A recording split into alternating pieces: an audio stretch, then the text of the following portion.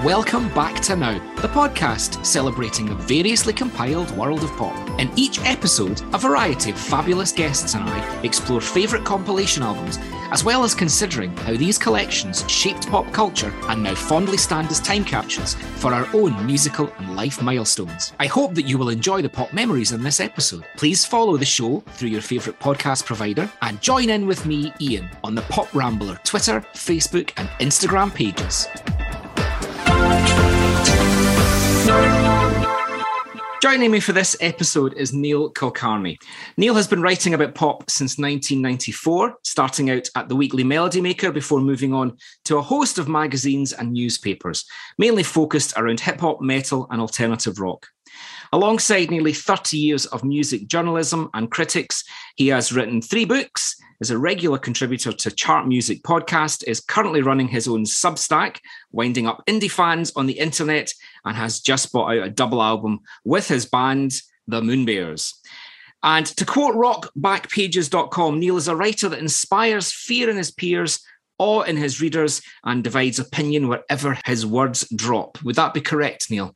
Yeah, it's amazing how touchy people can get. I mean, it's not that I'm poking a hornet's nest as such, but yeah, my God, indie fans don't like their sacred cows kind of being questioned in any way. And quite often I've been kept away from those bands when I was at Melody Maker. So I sort of saw blogging and writing for sites as a chance to lay into the likes of Stone Roses and Oasis, who I've always despised. And consequently, yeah, a lot of people get awfully irate about it. But I just think people aren't kind of used to that. I mean, as a music press reader, I was used to every week, you know, bands that I loved getting slagged off. And so long as it was done in a kind of funny way, that was okay. But now if you slag off bands, of course, it's like, oh, you've got a point to prove, you're trying to make a name for yourself and all of this sort of stuff. So yeah, still winding up the indie fans.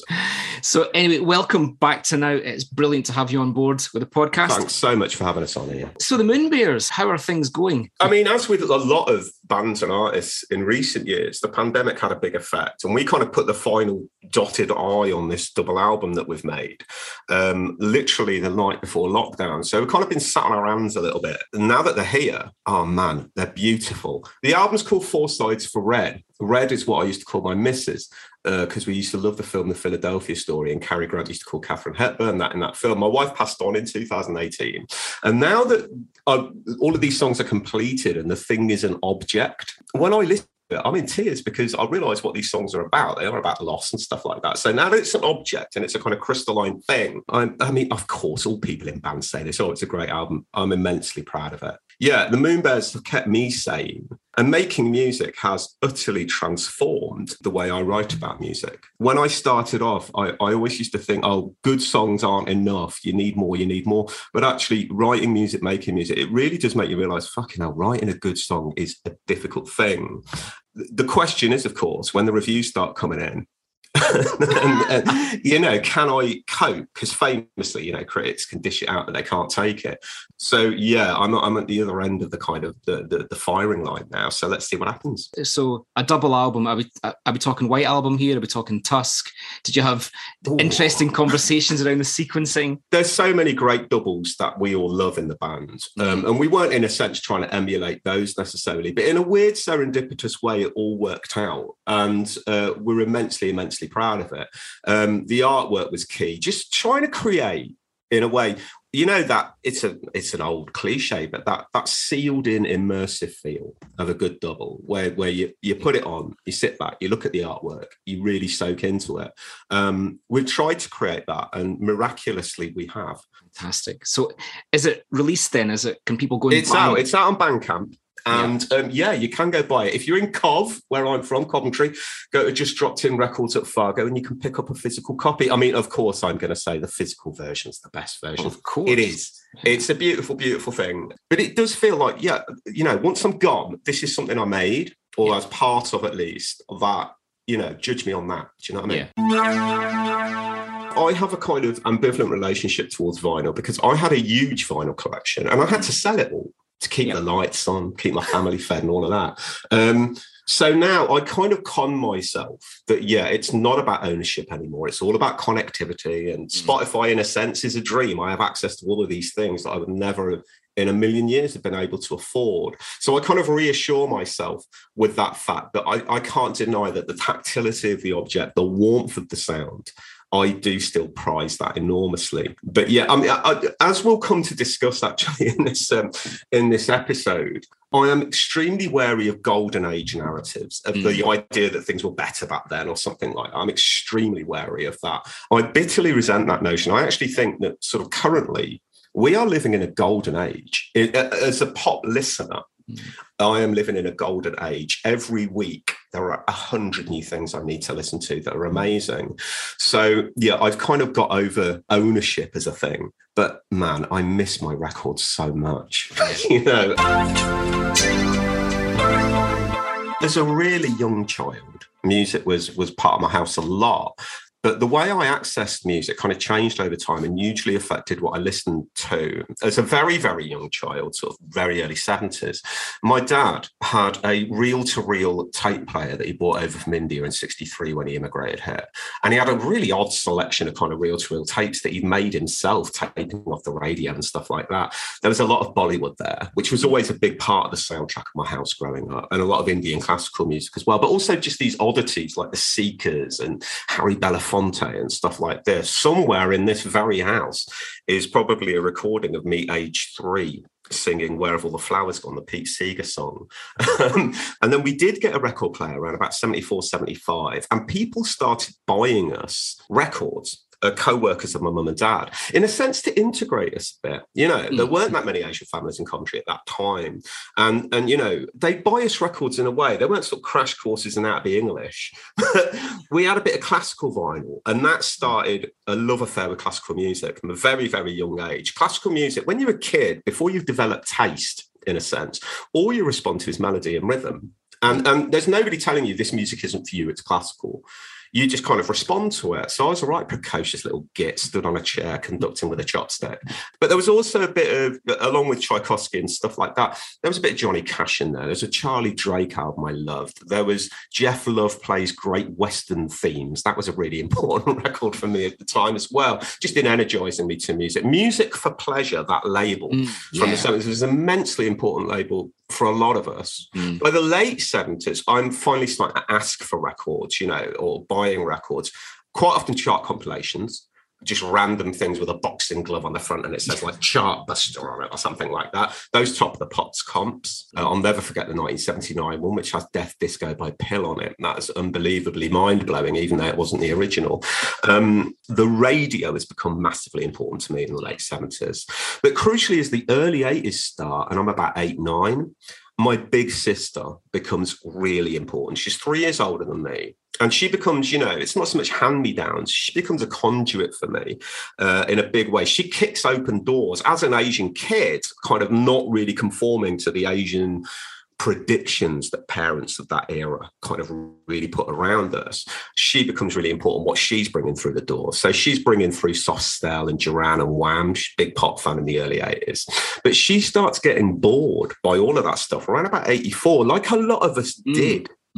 You know, 81, 82, exciting times. 83, I don't know. You've got people like Howard Jones and this kind of, I don't know, synth pop getting a bit boring and getting owned by the proggers, really. And the freaks kind of leave pop a little bit. It all becomes very aspirational, upwardly mobile. She lost interest and immediately started diving, like a lot of people did at that period, back into the 60s. So suddenly, around about 83, 84, even though I start getting excited by some new names like Prince and Frankie and The Cure, she's bringing back records by the Stones and the Beatles and the Velvet Underground and Doors and Jimi Hendrix and Can't Stop Dancing compilations and all this sort of stuff. Simultaneously with that, in the mid-80s, this compilation LP arrives in my life that kind of changes my life in a way. It's called Formula 30. Oh, yeah. It's got like a kind of chalkboard thing. Exactly. And the cover was engrossing because it was covered in tickets and badges and all kinds of detritus from the 60s. The track listing was intriguing. It had 4 Stones tracks on it, and that started me on my lifelong obsession with the Stones, who are my favourite band, I think. But it also had Roxy, T-Rex, all kinds of stuff. And that compilation in combination with the TV show that was really popular at the time, the Rock and Roll Years. Now we look back to 1966 in our Rock and Roll Years.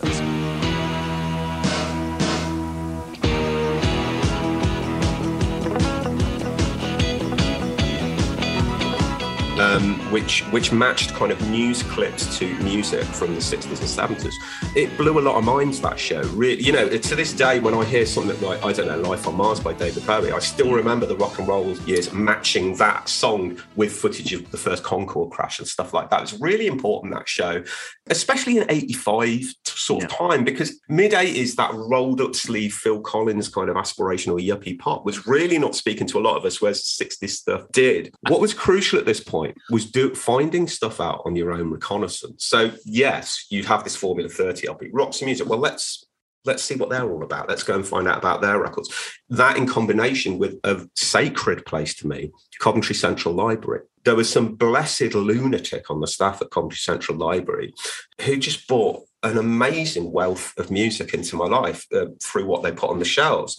And that in combination with starting to read the music press and really reading music books a lot sent me on my own little pathway. So who's Tim Buckley? Who's Nick Drake? Who's Fairport Convention? And all of this stuff, you know, I started reading a music magazine about 86 called Melody Maker, and it became my obsession. I was walking through WH Smith's and I was very into hip hop, and on the front cover was Public Enemy. Bought it, read the Public Enemy article, and then start flicking on My Bloody Valentine, Butthole Surfers, all these mad bands.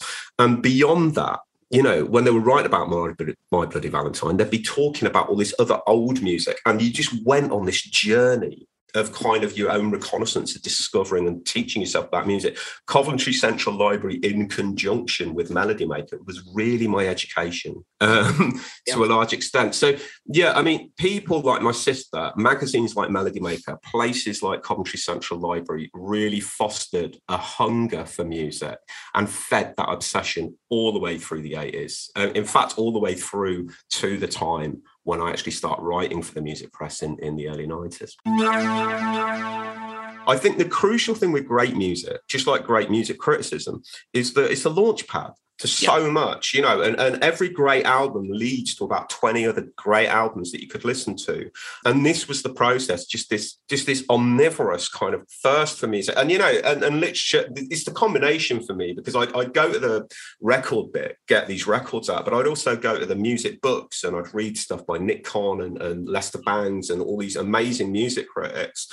It was that combination of literature and music that totally obsessed me and that, you know, led me to dreams of perhaps one day writing about music professionally, dreams that I never ever thought would come true, because nobody like me was really in the music. There was no Asian music writers. I know it sounds like a little daft thing.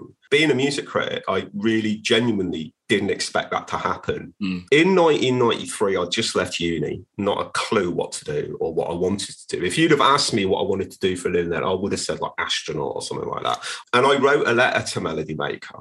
You know, just their letters page, just moaning about not covering metal properly, not covering black music properly, things I've been wanging on about ever since, to be honest with you. They printed it as Letter of the Week. And I had actually used a pseudonym. I'd used a pseudonym of Clifford C. Clavin, who was my favourite character from Cheers. And they printed this letter. And at the bottom of it, it said kind of, do you think you can do any better, Mr. Clavin? Get in touch. And I was a cocky, arrogant little git back then. And I did phone them and I said, yeah, I do think I can do better, actually. And they commissioned me to do a few sample articles, one of which that I turned in was like a 10,000 word review of Miles Davis LP. I was nuts. I don't know what I was thinking of. But sent them in. They bit. They got me doing a few local reviews. And I'll never, ever forget this moment in sort of late 93, early 94, when I'm walking, doing my normal route around town, WH Smith's, looking at the music mags, pick up Melody Maker, open up the pages, and there's my name.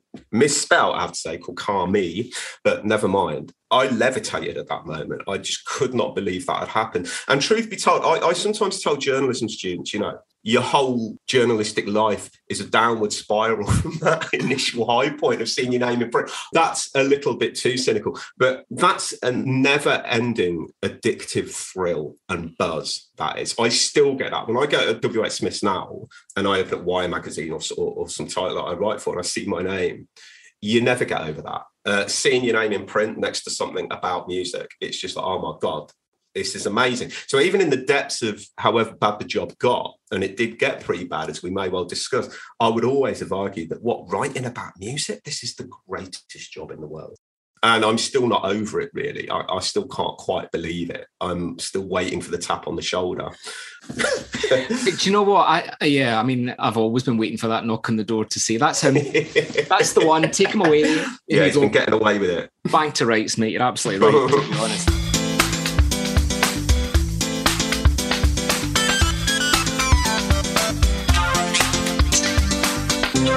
Let's head then to autumn 1996. Why have you chosen this time? Well, I've chosen this time because for me, 96, it's kind of a crossroads moment for British pop. There's so much in place on this compilation and in 1996 in general that would indicate the way things were going to go. I mean, and I have to say, not in a good way. No. For me, the divide between pop and indie rock is what's key here. And the reason I chose something from 1996 in particular was because for me, it was kind of, I'm not saying it's the last good year of the 90s, but I was having a good time in 96. It was a golden age for me in work terms. I was starting to find my voice critically, and I was writing substantial parts of the magazine. I was starting, which is this joyous thing of being a freelancer, of getting sent abroad. All over the world, all over the States, all over Europe, or loads of travel opportunities that I would never have had otherwise. I was starting to enjoy a slight role as kind of hatchet man against Britpop at Melody Maker. So that was enjoyable as well. And this was a time in my life, I militantly stayed in Coventry. I started writing sort of professionally, I guess you could call it, in 94. And straight away, people were like, you've got to get out of Coventry, you've got to move down to London. And I militantly didn't. But I mean, it wasn't kind of like a bold stance. It was shyness.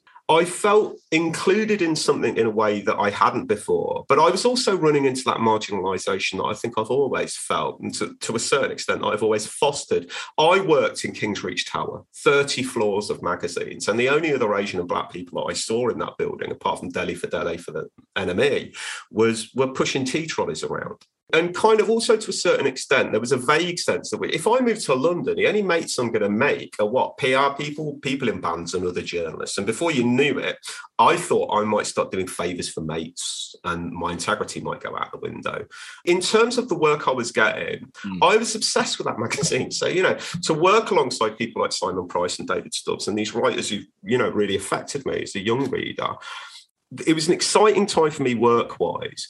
But at the same time, I saw everything going wrong with the culture, with the musical culture of the period. And when I think about the pop culture of 1996, what was happening and in the culture around music, the writing was on the wall as far as I'm concerned. Yeah, with the beauty of hindsight looking back now, as this album was being released, November 1996, it looked as if the world was unstoppable. And there was this almost a kind of overconfidence of actually we can now achieve anything. It was still a very interesting time for British politics. There had been Euro 96. Britpop looked like it was just going to keep on rolling on forever. And not even just Britpop itself, but the whole UK culture was almost kind of saying, actually, do you know what? We can almost do anything. Did nobody see the end of this coming? Well, yeah, no, indeed. And it was precisely that kind of triumphalism that you're talking about, Ian, that I bitterly, bitterly resented. I mean, one of the bands that doesn't feature on this compilation, but that we're going to have to talk about are Oasis. Right. And that draping in the flag, this clicking of the heels together to vanish yourself back to a 60s, I bitterly resented it. This notion that the Britpop wars had kind of won, in a sense, and grunge was over, Britishness had won. My ports of call for pop had entirely changed by this point. I was no longer listening to any Radio 1 bar John Peel and Tim Westwood probably. Top of the Pops had started that horrible shift, I think, under Rick Blackstill towards ignoring exciting dance records, treating pop as if it was all Westlife and treating bands with far too much reverence. I felt increasingly alienated from that. You know, that thing that happens when you're growing up and you're watching Top of the Pops or something like that, and one of your bands comes on. I felt increasingly alienated from that sense of our bands being on Top of the Pops. And two crucial things that debuted in 1996 were, for me, emblematic for me of all that was wrong. Number one was Nevermind the Buzzcocks, which I found a loathsome and cruel and fundamentally sneery show about pop music. And the lavish attitude of it, boys trying to make girls cry, basically, was also characterised by another thing that rose up in 1996, the birth of Loaded magazine. Yeah. And these two things culturally, they pointed the way to so much that I think was immensely damaging. And by 96, although I was getting plenty of work from the magazines that I was working at, I did start noticing certain things that troubled me immensely. In 96, 97 time, I remember being in an editorial meeting and suggesting that Ronnie Size should be on the cover, and the editor of the magazine saying, black people on the cover don't sell. Right, okay, this is Britpop. Which bits of Britain are you talking about here? Which particular sector of Britain are you talking? So it didn't resemble any Britain that I knew. So 96 for me is a kind of pivotal turning point, if you like. I kind of just dug my nails in and kind of stayed until the bitter end with Melody Maker at the tail end of the decade. But an awful lot of people saw the writing on the wall, and a lot of my friends who I had made at Melody Maker started stepping aside because they realised that this kind of consensus of laddishness was massively winning over, unfortunately. What surprised me actually listening back to this album was how few of these tracks have either stood the test of time or have actually indicated to where long-term things were going. We talk about the time capsule element, but this is like a sociology experiment, this album, when you look back on it, to be honest. Yeah. Well, what was crucial for me was, part of, I think, becoming a music journalist isn't just that you kind of want in on the industry or some stuff like that. You want to correct pop wrongs, right, that you are seeing out there.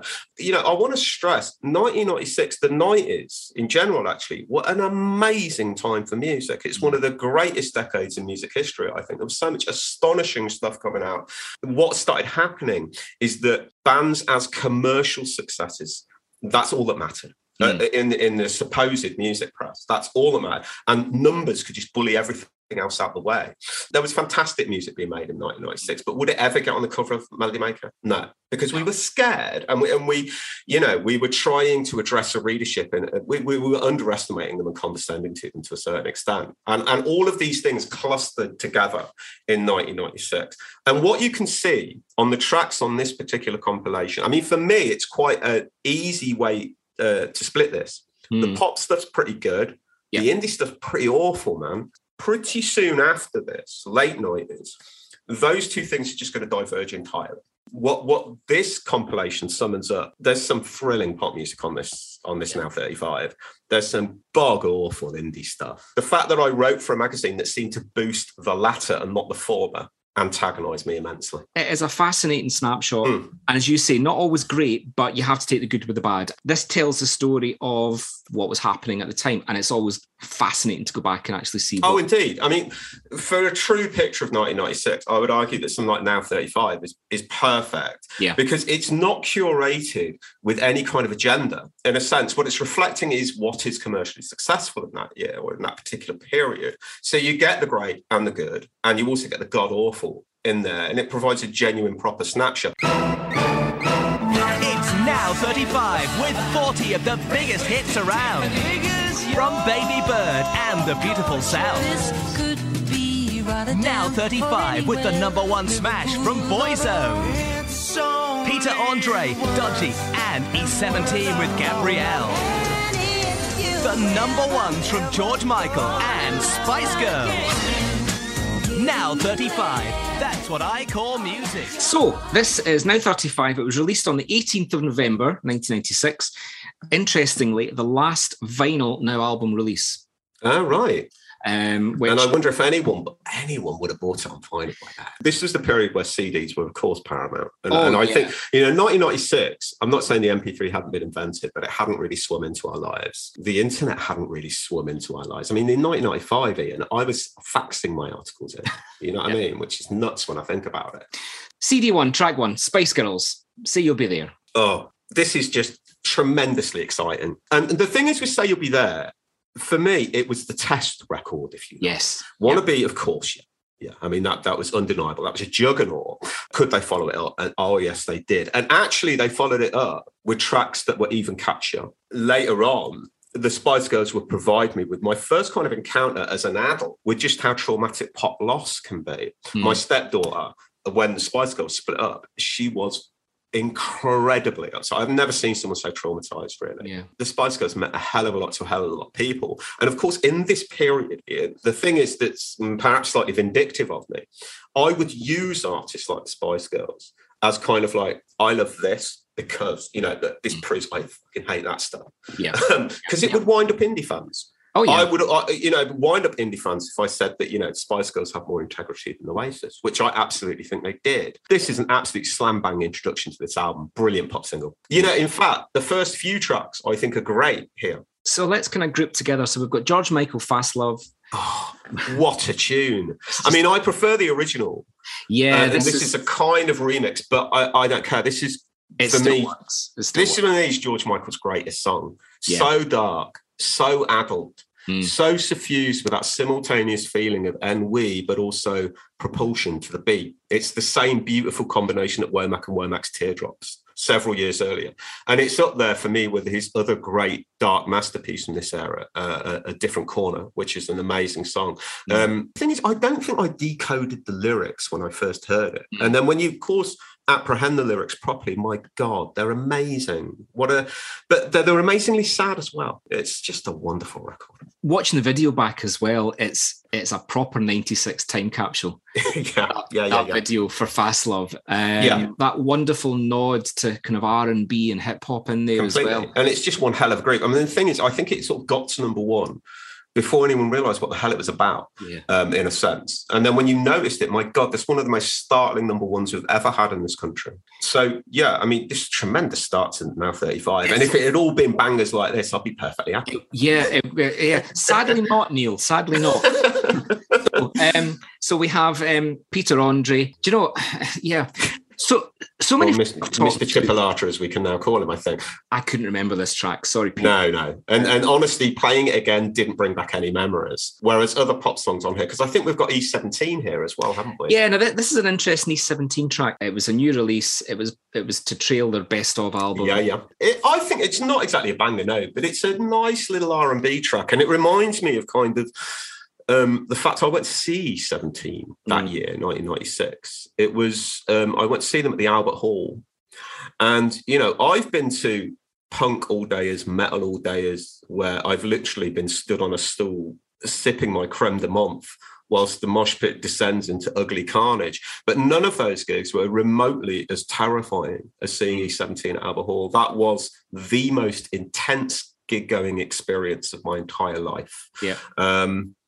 The unleashed hormonal energy of tens of thousands of teenage girls just screaming at the top of their lungs. I remember looking around and the only other blokes there were kind of dads who brought their daughters, and they looked similarly terrified as me. I've never experienced anything like it to this day. I mean, I've been at very intense gigs, but nothing compares to E17. It's forgotten, really, not just how big they were, but how intense the devotion was and how much of a choice it was for young girls between them and Take That.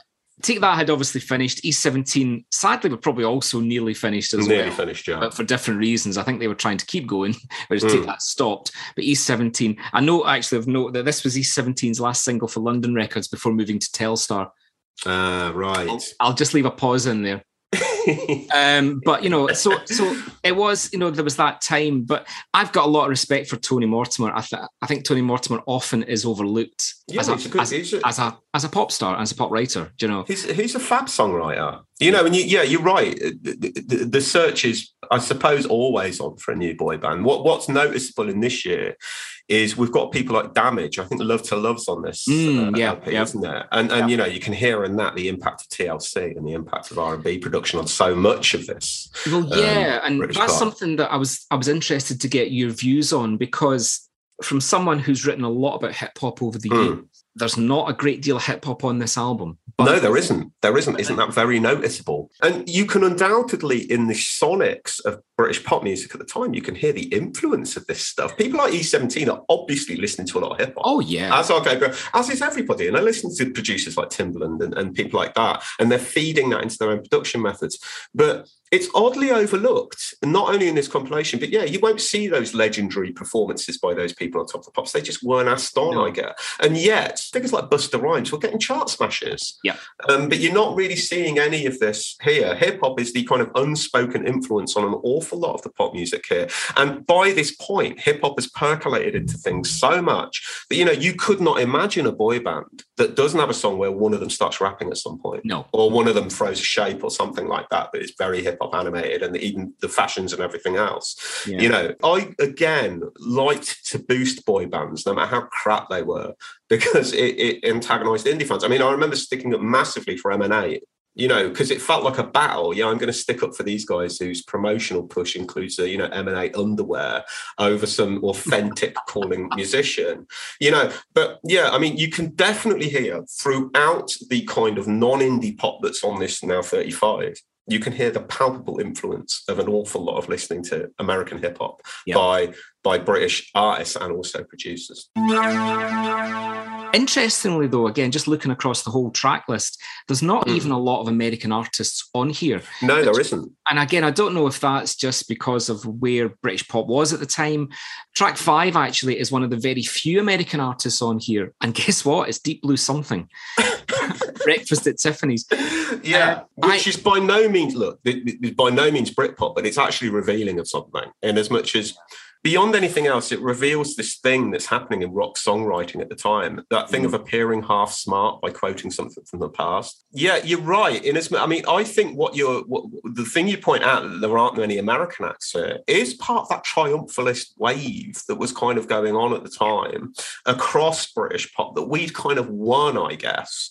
I mean, one of the arguments proposed in favour of Britpop in its really early years was that, yeah, we need to have British voices that you know, we can't just surrender to grunge rock. Now, grunge was obviously on the wane by now, but that sense of triumphalism, I think, does percolate through to this track listing. And you'll also notice it in all kinds of other areas of popular culture in terms of the magazines and also TV, music on TV.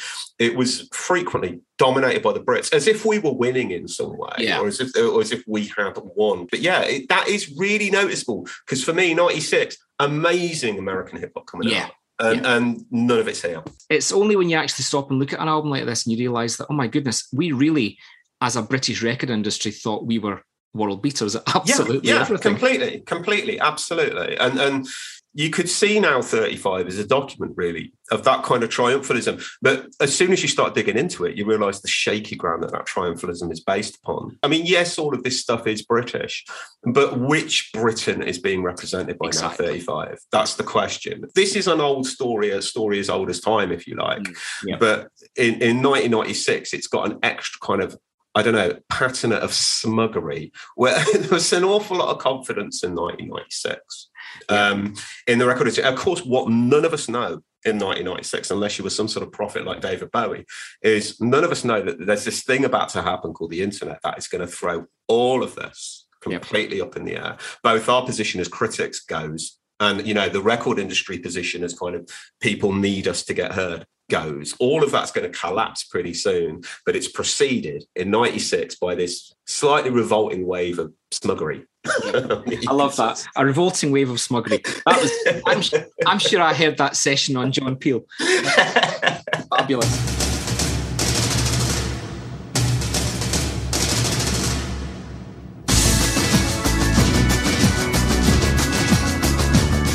Pet Shop Boys almost sit in a world of their own anyway. And they weren't bowing to what was going on around them. No.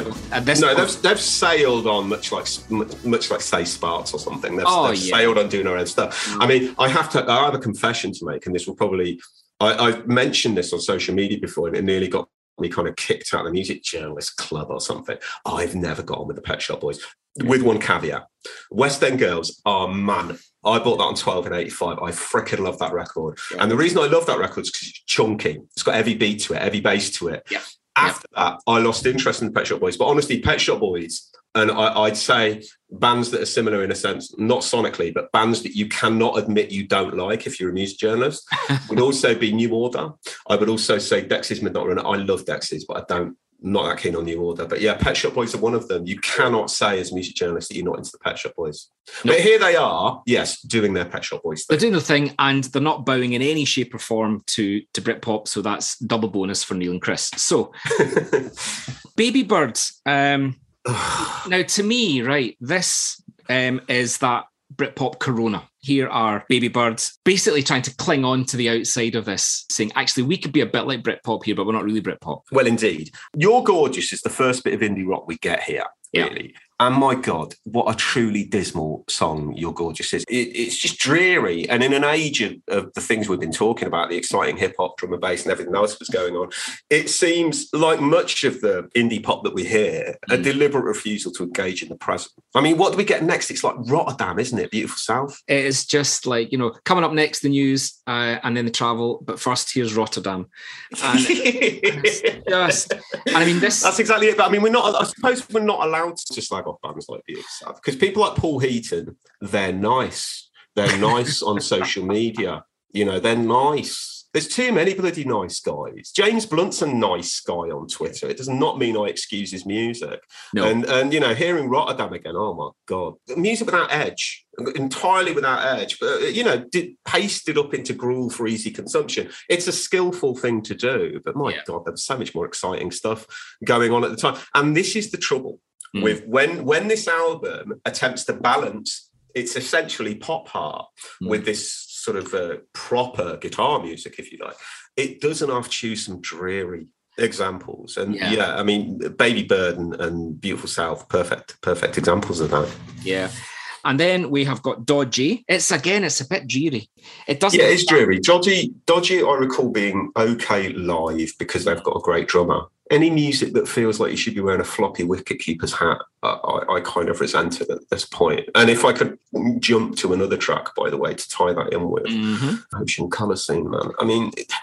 As soon as I hear the beginning of Riverboat song, it just reminds me of Chris Evans. That's all I can say. This is it. It's not so much the thing that Ocean Colour Scene say that, there's nothing new to be done. I like loads of dated music. It's the shamelessness of the larceny and the refusal to inject it with anything personal.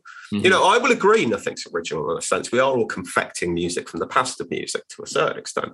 But what is original is persona, is the person putting it together. And I don't get that from many of these bands, and especially not Ocean Colour Scene. And for me, lyrics were often overlooked in Britpop, and they were some of the most awful lyrics in British pop history. Yeah. But they were always dead giveaways to me of those bands that I loved in that whole indie world, if you like, and those that I didn't. So, for instance, a band that, is also represented here from that world, Pulp.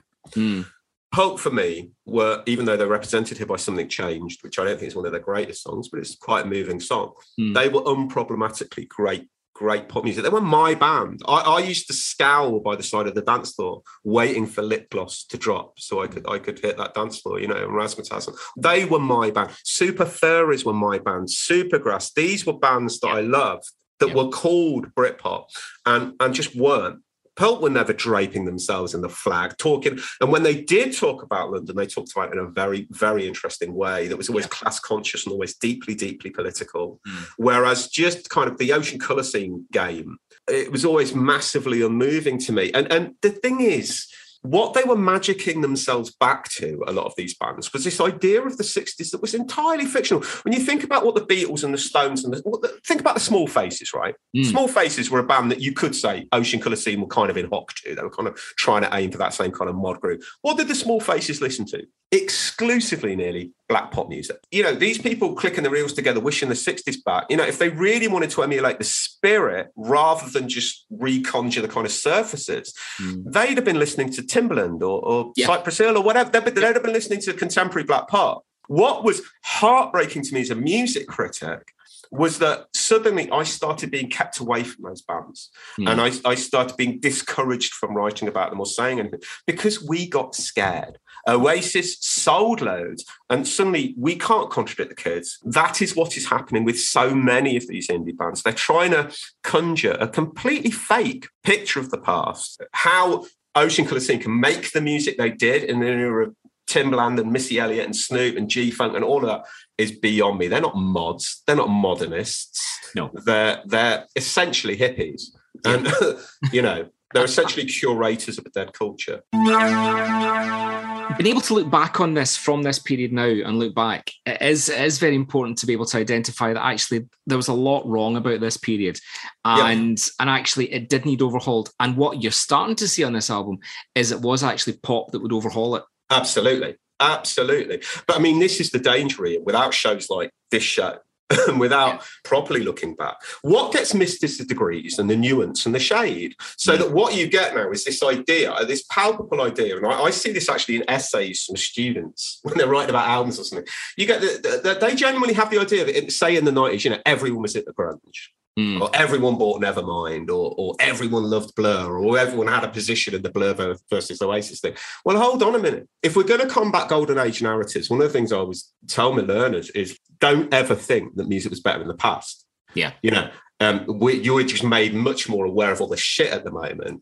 Whereas back then there was just as much crap out there. Yeah. But, you know, if we're looking back at the 90s, it's not these grand narratives. It's a ton of micro narratives. But unfortunately, the magazines that I wrote for were dominated by this kind of triumphalist idea, with a vague sense that the Tory government was going to end soon, that, you know, things were going to get better. It's always a retrograde, apolitical thing, which was colossally problematic for me in the 90s because there were shit tons going on racially, politically, that none of this music was reflecting at all. Let's scoop up the rest of this CD and let's kind of see what we can pick out of that, because we've got Crowded House in there, which again is an anomaly because Crowded House, I mean, Don't Dream It's Over is one of these great pop songs. Yeah. It's already been out in 1987, but it was basically promoting a best of. So that's a great song. What the hell is it doing on here? We've kind of touched on Sheryl Crow. This was a big hit in the UK. It's got that slight kind of lazy indie drawl to it. You know, you can kind of hear that there. It has, yeah. Which is kind of... I happen to think like Sheryl is actually...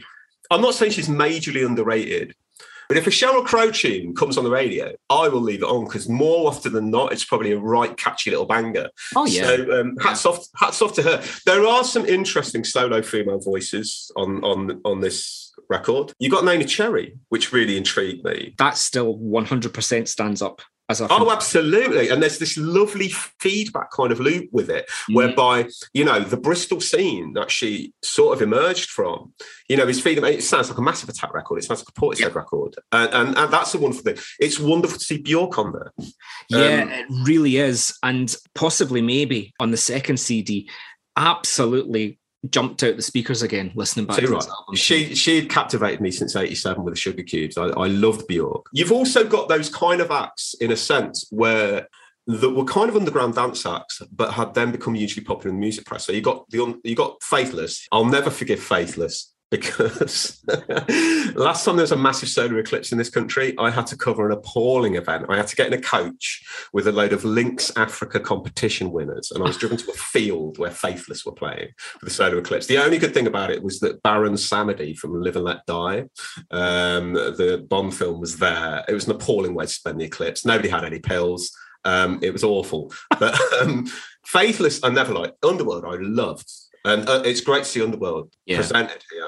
One forgets, if we are talking Britpop, I think we have to talk about Underworld and Orbital and all of these sort of dance acts that never quite cracked into that notion of Britpop. This was my argument with Britpop. Britpop's actually, in essence, not necessarily an appalling idea, but let's include everybody, I mean, let's include some British hip-hop. Let's include this voice and that voice. It never seemed to be that way.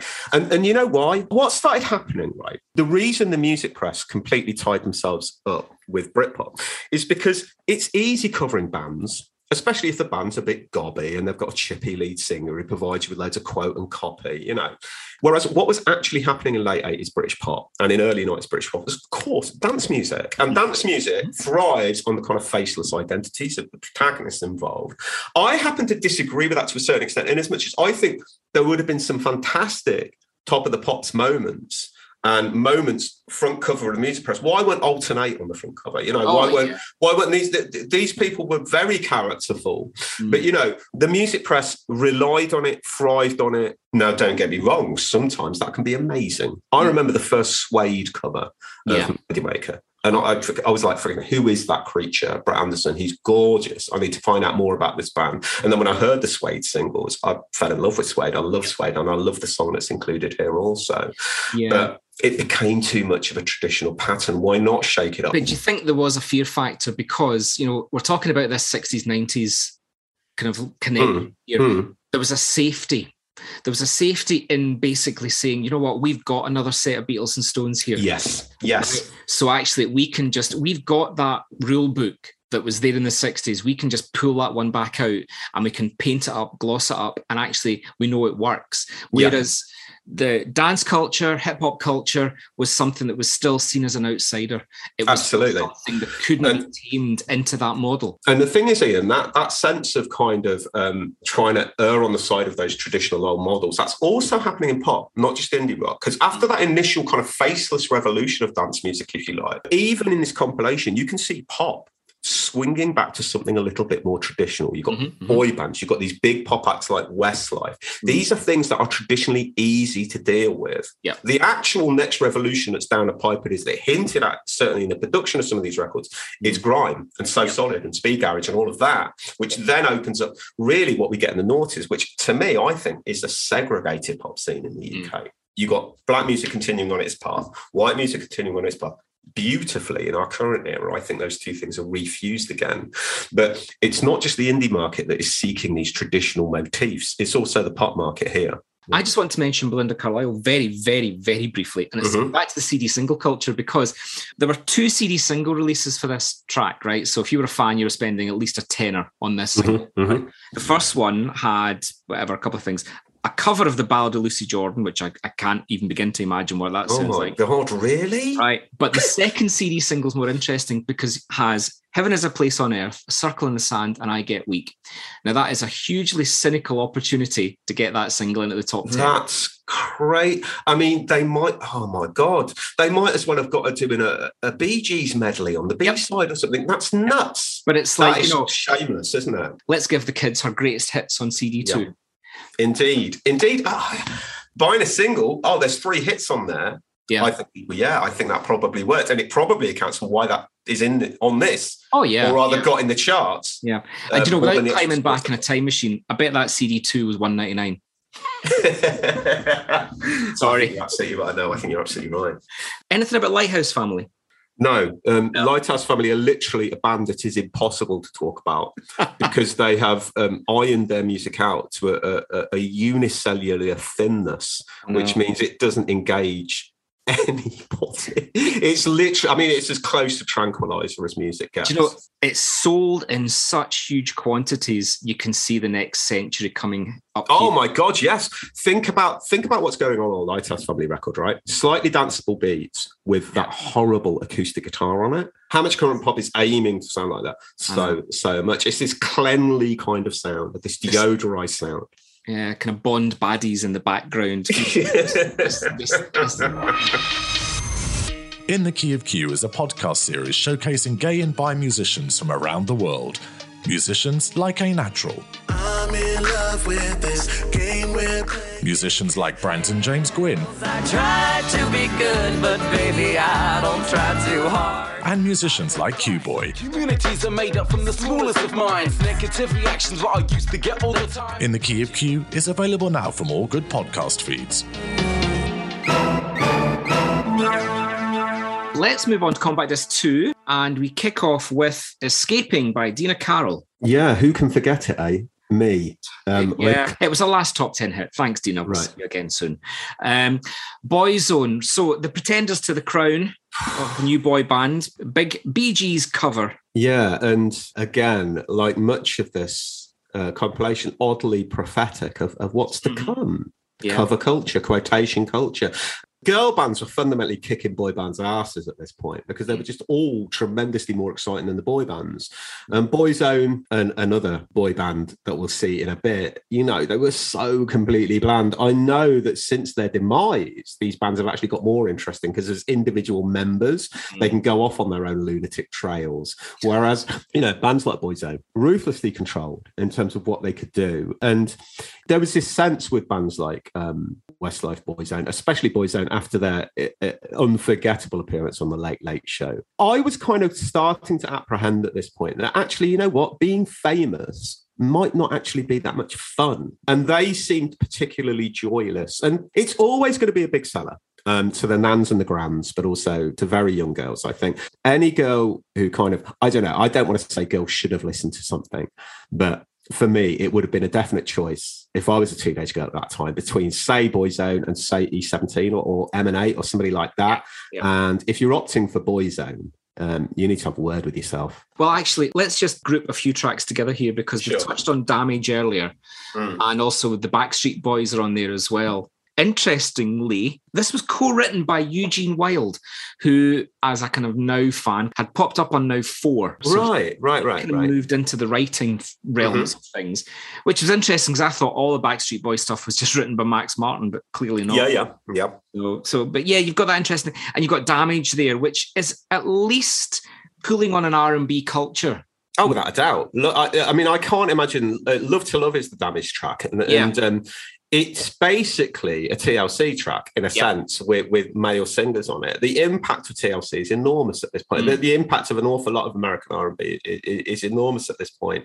And yeah, I mean, I say again, this is the stuff that we couldn't get into music magazines. I mean, I remember reviewing a track called Touch Me, Tease Me, I think it was, by Case. And it was a lot of R&B production at this time was insane, was really quite strange sonically and interesting sonically. And I remember making it single of the week in the Melody Maker, and then the next week kind of all the letters came in. What are you writing about this R&B crap? Why do you like black music? Blah blah blah. And it was that kind of response to it that I think our editors kowtowed to, whereas I would have loved, I mean, there was a moment in 1996 where we put 2 Unlimited on the cover just to piss off our readers a little bit. That would never happen again after 1996. We couldn't take such commercial risks. It would have been nice, for instance, to put Damage on the cover. I mean, they're not great. It's not a bad single, Love to Love. But the influence of contemporary American R&B on pop is enormous at this time. There's sort of 3 major influences, I think, going on in the pop stuff that we hear on this, apart from the Boyzones and that. R&B, dance music, and it's hip hop. And those are the 3 things really pushing pop along. And those are the 3 things that contemporary rock and contemporary indie music at this time is deliberately and assiduously and noticeably and tellingly avoiding completely.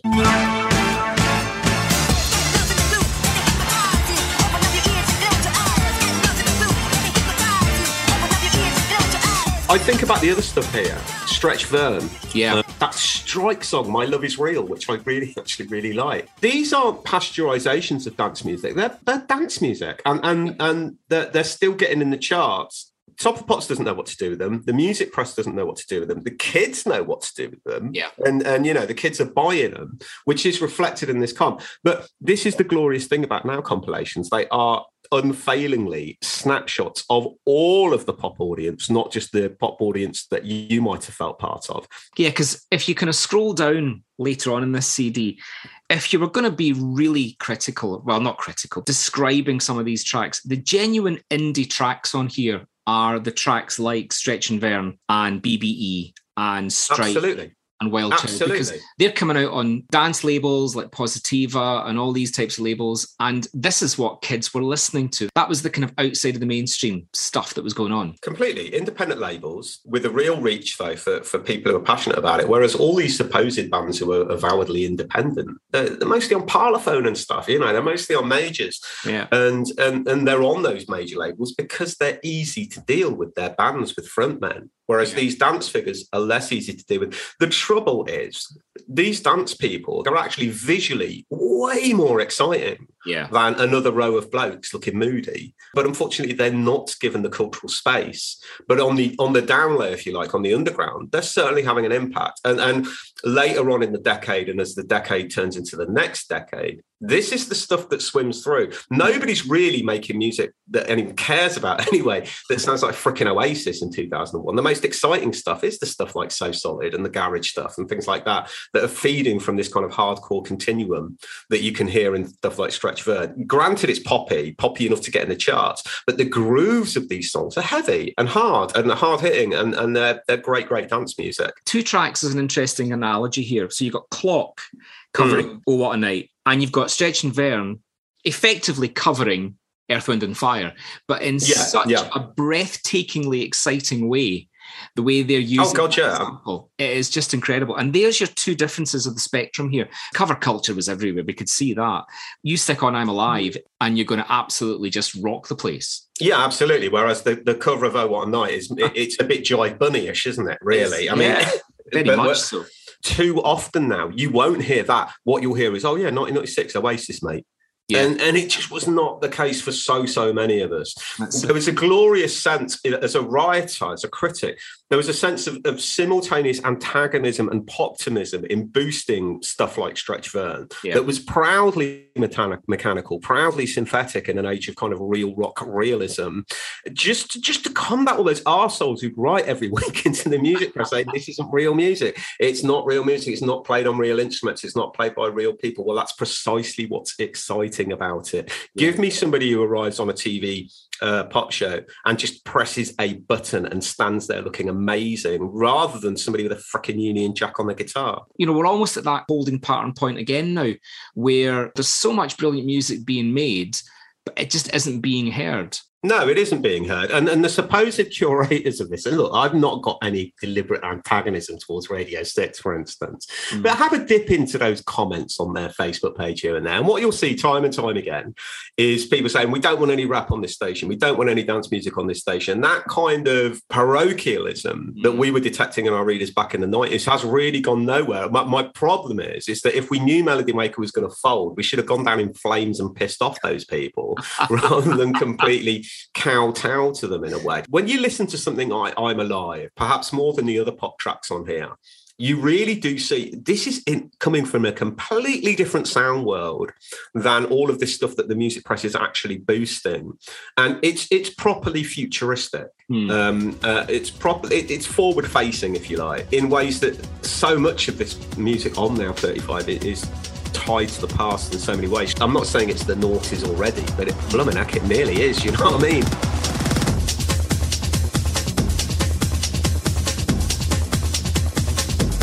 We touched on Underworld as well earlier on, but I mean, that's a brilliant inclusion on this album because, again, it does stand out. Oh, absolutely. And Underworld themselves stood out. Because Underworld, the people involved, were in a sense coming from a post-punk kind of era, in a sense coming from a kind of, how can I put it? It wasn't eclecticism for the sake of it, that they were into all these kinds of different things. And their music was just fascinating. Dub No Bass With My Head, man, is just such a great record. Yeah. And those records are immensely evocative of this era. Without Trainspotting or any of that, they're still immensely evocative of this era. And for me, you know, it's like people talk about amazing gigs from this period, and they always end up talking about freaking Oasis at blooming Nebworth or Spike Island or Radiohead at Glastonbury. For me, the most unforgettable festival appearances, apart from Pulp, I would say, in this period, are from people like Underworld. Yeah. Underworld were astonishing at festivals, and you didn't even have to be on E to enjoy it. They really did prove, for me, a really important thing, that dance music worked on a big stage and worked in that way. Orbital were always astonishing live in this period. Unfortunately, the particular love of my life in this period, hip-hop, was still crap live. I remember going to see Busta Rhymes in 96, and he was awful. He came on like 2 a.m, and it was the usual. So I remember seeing Wu-Tang Clan that year as well, and it was the usual thing of people shouting into a mic. You couldn't really hear the music. Hip-hop hadn't quite yet learned how to do this stadium rock thing, if you like. But by 96, people like Underworld and people like Prodigy, who absolutely shouldn't be forgotten in this period, they were, you know, their gigs were amazing. And they were closer to rock and roll than any of these bands were. Yeah. The excitement you'd get from a Prodigy show was just intense. It was rock and roll dynamics, but played with this amazing electronic music. And Underworld were really key to that as well. I won't go all the way down that road because I freaking hate Faithless. But it's really nice to see Underworld there. Underworld are a reminder that, you know, away from the laddish confines of Britpop, There was some amazing music being made, often by people, like Underworld, who were slightly dissident, slightly marginalised figures. But the thing is with Underworld, of course, is lyrically they were astonishing. And I'm not saying Lager Lager Lager is a great lyric, but if I wanted to point someone towards lyrics from the mid-90s that genuinely summated the era, rather than kind of just thieved old Beatles motifs like Oasis did, I would point them towards Underworld. That's proper post-punk poetry in a sense, in a dance setting, and those tracks still sound mighty. Those tracks still don't date. They don't date, no. Whereas an awful lot of the Britpop here does. Looking back now to my memories of 96, I would quite happily remember that. I'd remember seeing The Prodigy at T in the Park, which is one of the most thrilling and scariest experiences of my life. I have to say. I think I was at T in the Park for that Prodigy show. It was just incredible. I mean, it was proper. I mean, it was like a sea of people really moving, and if you got caught in it, you were stuck, you know. But it was pop enthusiasm, that same rush of adrenaline, and just absolutely feeling. And the diversity. I mean, you know, it's not a checklist of diversity or something, but when I think about the audiences for shows like Underworld and Prodigy, just a completely different group of people and a completely different mix of people. That's what's crucial. I personally don't think, you know, this old thing that great pop only comes from the working classes or anything like that. I think what's interesting about British pop quite often is that mix of classes that music enables. But, you know, I mean, it's just a simple thing. You go and see Oasis, am I going to run into another Asian bloke? Probably not. But if I go and see Orbital, if I go and see Prodigy, I'm going to see England as I know it, as opposed to this kind of rarefied section of it. So, I mean, that was immensely thrilling. I mean, the things with Prodigy, I remember interviewing Liam once, and what was interesting about Prodigy, what was interesting about Underworld was that they listened to so much that they weren't just stuck in the past. They were listening to contemporary hip hop. They were listening also to, you know, contemporary metal and things. There was a real interesting fusion of kind of influences and intents in that music that I didn't get anywhere else. And actually, in some ways, I want to leave Now 35 on a high. And by doing that, I don't really want to talk about Space and Shed 7, unless you have anything you want to say about Space and Shed 7. No, I mean, these are the arse end of the Britpop market. These are the bands that came in Blur Oasis's wake. These are mediocrities who the kind of growth of Britpop pushed to a prominence that they might not have deserved. But they did set up a dynamic for indie rock that all it could do from here on in was pastiche. Because they became commercially successful, it led to this crucial loss of nerve, I mean, editorially in my business, but also playlist-wise and everywhere else, that started that process of kind of PR dominating everything, and PR dominating the kind of music business, to the point where you would never give a critic an album that they weren't going to cheerlead for. Because this stuff was successful, it had to be kind of like boosted in that way. But yeah, no, I've got very little to say about any of those. You know, I would say that Now 35, look, I know I've said it's a snapshot. I think this is a slightly unfairly balanced snapshot to a certain extent. Yes, those bands had hits, but there's a wealth of stuff that's left off Now 35 that might have told a more authentic story, if you like, of what the charts were like. Yeah. These things were kind of oddities in the charts. It was still at the point where their appearance on Top of Pops would be considered a special moment.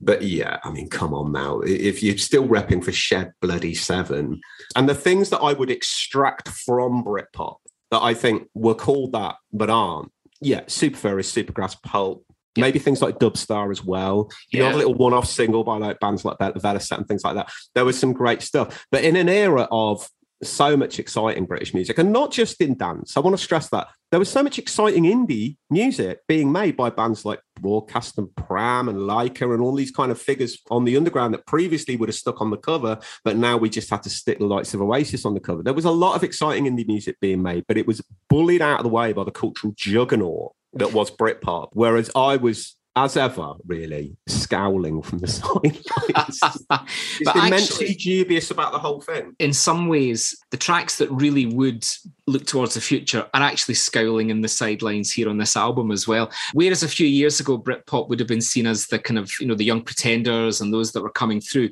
They already look now like the old-fashioned establishment on this album. And actually, indie dance tracks and your Björks and these types of artists are the ones that are actually just biding their time on this album, because it's like, actually, this is what the future can and will look like. those tracks are kind of waiting for the world to catch up, if you like. Whereas the Britpop tracks are kind of like, that Now 35 is unfortunately the people that I, in a sense, want to win in the Now 35 battle don't win in a business sense, but on an underground way, in a way, in the way that music is going to be taken away from the record business to a certain extent in the subsequent decade, and the interesting places you can find music and the interesting music that's being made, that is prefigured in this compilation.